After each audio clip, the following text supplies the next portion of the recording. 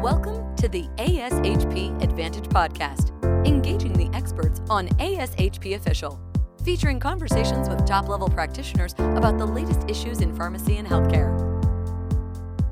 Thanks for joining us in this episode of the Pharmacy Hot Topics, where we sit down with content matter experts to discuss what is currently top of mind in the world of pharmacy. My name is Dr. Jorge Garcia, Assistant Vice President of System Oncology and Infusion Pharmacy Services at Baptist Health South Florida. And today, chatting with us is Dr. Shubha Bhatt, Clinical Pharmacy Specialist at the Cleveland Clinic. Dr. Bhatt's main research interest and focus has involved the field of biosimilars and gastroenterology. Today's episode, A New Landscape, Biosimilars in Autoimmune Indications, is part of the ASHP Advantage podcast series, engaging the experts, featuring conversations with top-level practitioners. This episode is sponsored in part by Amgen and is also supported in part by independent medical education grants from Sandoz and Novartis Division. This episode is for informational purposes and not approved for continuing education credit. Please visit the Biosimilar Resource Center's initiative at www.adoptbiosimilars.org. Thank you for joining us today, and let's get started.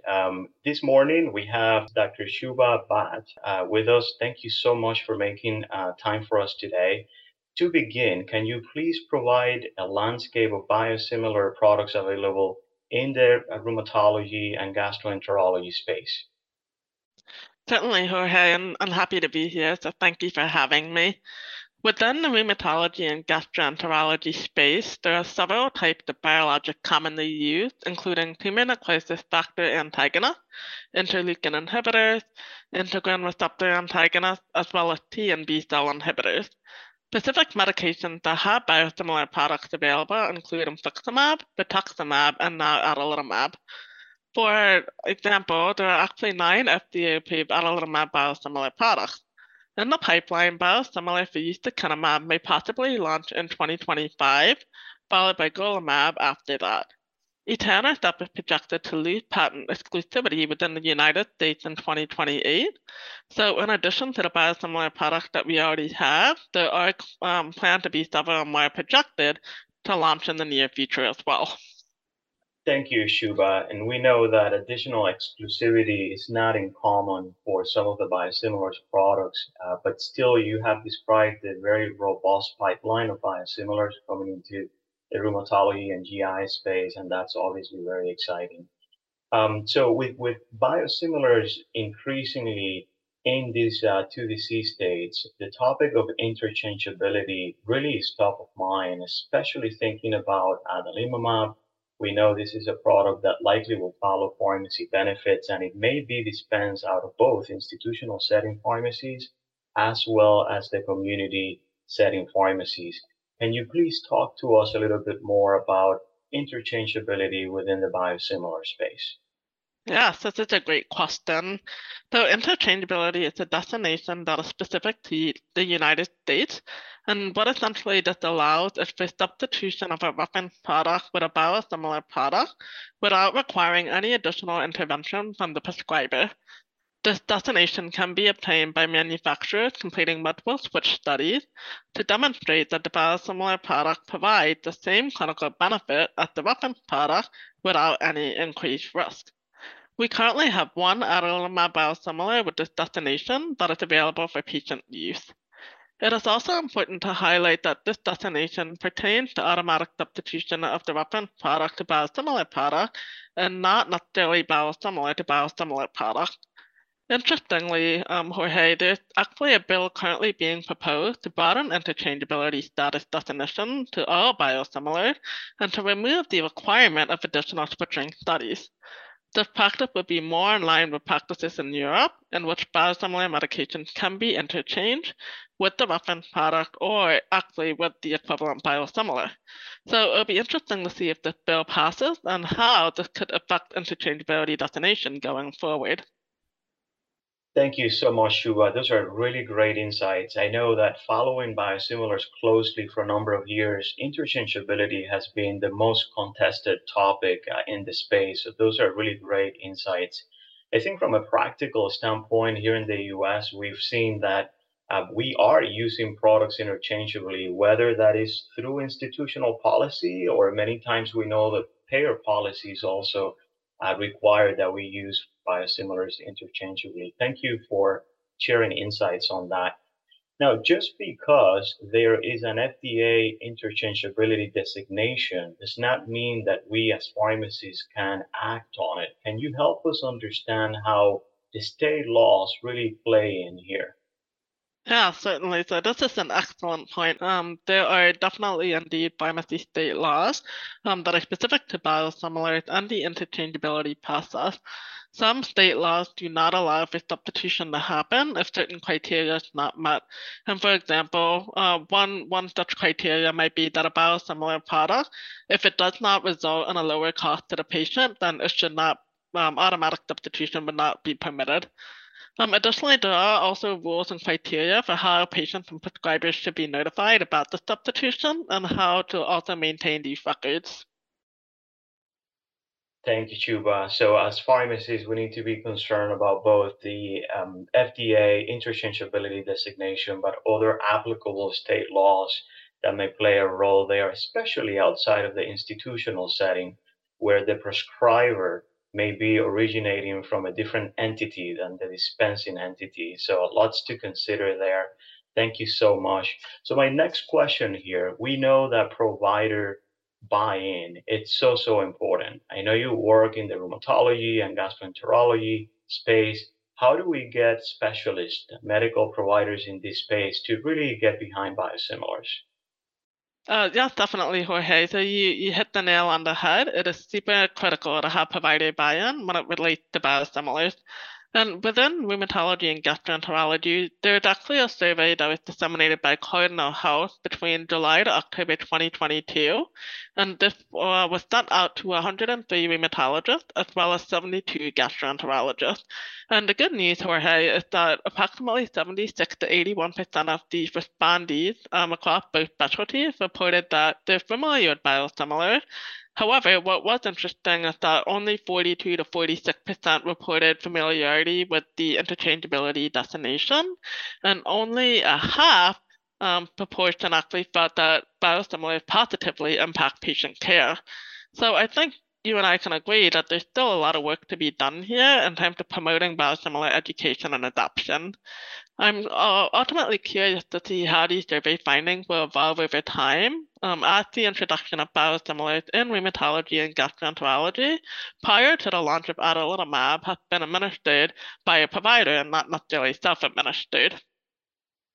Thank you, Chuba. I think this surveyed information really tells us how important the role of education is, including education to the providers and in general, so important that the providers do retain the ability to have choices, which is why I think in the biosimilar space, we try to have at parity approach with the products so the providers and the patients can ultimately have those choices available to them. Now, especially as we bring adalimumab within scope, can you help us understand the differences between provider-administered biosimilars versus self-administered biosimilars and the impact that we can expect there? Yeah, certainly. So for the provider-administered medications like rituximab and infliximab, dispensing a biosimilar product was relatively straightforward because all that's essentially required was just for the proper medication vial to be used and the update to the medication label to reflect the biosimilar name. So interestingly, if patients did not observe the compounding of their medications or if they didn't actually look at their medication label, they may not even know that they were receiving a biosimilar product. Conversely, the self-injectable biosimilar product would definitely be a lot more apparent to patients. And since since there's actually patent on the injection device and the additional product attributes, particularly in the setting of adalimumab, patients would definitely be much more aware about these biosimilar products because there will be noticeable differences between these adalimumab reference and biosimilar products. So in summary, we definitely need more education and awareness about this prior to patients receiving the adalimumab biosimilar product because it's definitely going to be apparent to patients, and we want to make sure that if that transition were to occur, it would happen smoothly. That's a great point, Shua. I had actually never thought of, but you're right. With these self-administration products, it's going to be a lot more apparent to patients that they are receiving a biosimilar product. Great point there. I think also when we think about this new class of self-injectables, that is giving payers another arm to manage potentially fully through pharmacy benefits. And so it'll be interesting to see how PBMs come into that space to build benefit designs around these products. So a lot of good insights there. Now, can you talk to us about adalimumab biosimilars specifically and those educational points that you think will be important to highlight? Oh, yes, definitely. So this is an evolving field. So there may be additional information that comes out since the time of the podcast airing. But as of right now, there's currently 9 FDA-approved adalimumab biosimilar, with one product currently containing interchangeability designation. It's also important to note that there are 2 concentrations of adalimumab reference products. So we have the 40 milligram over 0.8 ml, and this is considered a low concentration, and we have a 40 milligram over 0.4 ml, and this is considered a high concentration. This is particularly important to note because the concentration does affect the number of injections the patient will do for that initial adalimumab loading dose. Other notable product attributes include the inclusion of citrate and/or latex. Interestingly, there will be variations in storage stability at room temperature. So some products are going to be stable for 14 days, and others are stable for actually one entire month or 30 days. And then there will also be different device formulations available, such as an auto-injector pen or pre-filled syringes. Each manufacturer will likely offer copay assistance and patient resources such as nurse ambassadors, but it's important for patients to make sure that they sign up for the correct program to obtain these benefits. Lastly, it would be ideal if prescribers and patient preferences could be taken into account when determining the best adalimumab biosimilar product.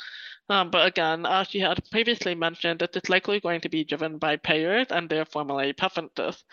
Regardless, though, I strongly believe that education and awareness of the various adalimumab biosimilar products will go a long way in making sure that patients are confident about their treatment and are not at increased risk of experiencing nocebo effect. Thank you so much there. Lots of great insights. As we think about adalimumab, we're seeing not only a lot more biosimilar options coming into the space, but also there's unique product differentiation that may have an impact operationally and for patients as well. I think even in this space, we may see widely different pricing points for the product. So again, so much to consider here and just talking about one single class with adalimumab. So Shuba, you close your previous answer by talking about the nocebo effect. I want to make sure everyone listening is familiar with the term. Can you help us understand further? Yeah, definitely. So, nocebo effect relates to patients experiencing a physiological effect or adverse effect that they relate to the treatment, despite the medication not necessarily being associated with that effect. And a lot of what drives or shapes nocebo effect is really having a negative perception of treatment at baseline. And this can actually be heavily influenced by the prescribers and the support team, as well as how they convey information about biosimilars to the patient. So it is really important to make sure that prescribers and staff are confident about biosimilars and they provide the correct and necessary information so that patients can feel more assured about their treatment and not necessarily develop a negative perception of it. Nocebo effect is super detrimental to biosimilar adoption and implementation, and so I can't reiterate this enough, but all efforts should really be taken up front to proactively mitigate this, and a lot of the efforts should really be focused around education. Thank you, Shuba. I know we talked about some of the survey information that shows initial hesitancy around biosimilars, sometimes coming from us providers. So when I think about nocebo effect, I think about making sure that we don't give the patients the impression that they should expect anything less from that biosimilar compared to the reference product, as we know that can have a profound effect on patient perception as well. Well, this has been an informative discussion thus far. We have time for one more question. And we saw that you and colleagues, you recently published a premiere on adalimumab biosimilars for a specialty pharmacist in the American Journal of Health System Pharmacy. What should our audience know about this recent publication? Oh, yeah. So thank you for taking the moment to highlight that out, Jorge. We wrote the publication with the intent to be super informative, and so we're excited to see this in print. But as I mentioned, though, we're hoping that this primer will essentially be informative for all pharmacists, whether they're embedded in the specialty pharmacy or the clinic. In addition to what we had discussed in some of the content in this podcast here, particularly relating to highlight about the adalimumab biosimilars and some of the product attributes, there are other important components to consider, and this is really more the logistical side of biosimilars as it relates to prescribing, dispensing, formulary considerations, and inventory. In this publication, we discuss these logistical factors more in detail, and I think it would also be good to highlight, Jorge, that we have provided a checklist of all the steps to consider as it relates to the adoption of biosimilars, specifically adalimumab, into the specialty pharmacy practice. And so I would highly recommend that people check it out. And of note, it is highlighted on the ASHP Biosimilar Resource Center that you had mentioned at the beginning of the podcast. And I am hoping that it will serve as a practical resource for all. Thank you. And as we come to a close in here, we know that the landscape of biosimilars in the rheumatology and gastroenterology space is very robust, and more products will be launching in the near future. We're very excited to see how entry of adalimumab biosimilars will play out, as there are various new attributes for us to be aware of and consider in our rollouts. I want to thank you one more time, Shuba, for all the different insights that you have shared with us today. For the rest of the audience, please visit the Biosimilar Resource Center initiative. You may access that at www.adoptbiosimilars.org. We hope that you enjoyed today's conversation, and be sure to subscribe to the ASHP podcast through your favorite podcast provider. So much appreciate your attention today, and good day to all. Thanks for joining us for the ASHP Advantage podcast, Engaging the Experts. Be sure to visit ashp.org/podcast to discover more great episodes, access show notes, and download the episode transcript. If you loved the episode and want to hear more, be sure to subscribe, rate, or leave a review. Join us next time for more expert perspectives on ASHP Official.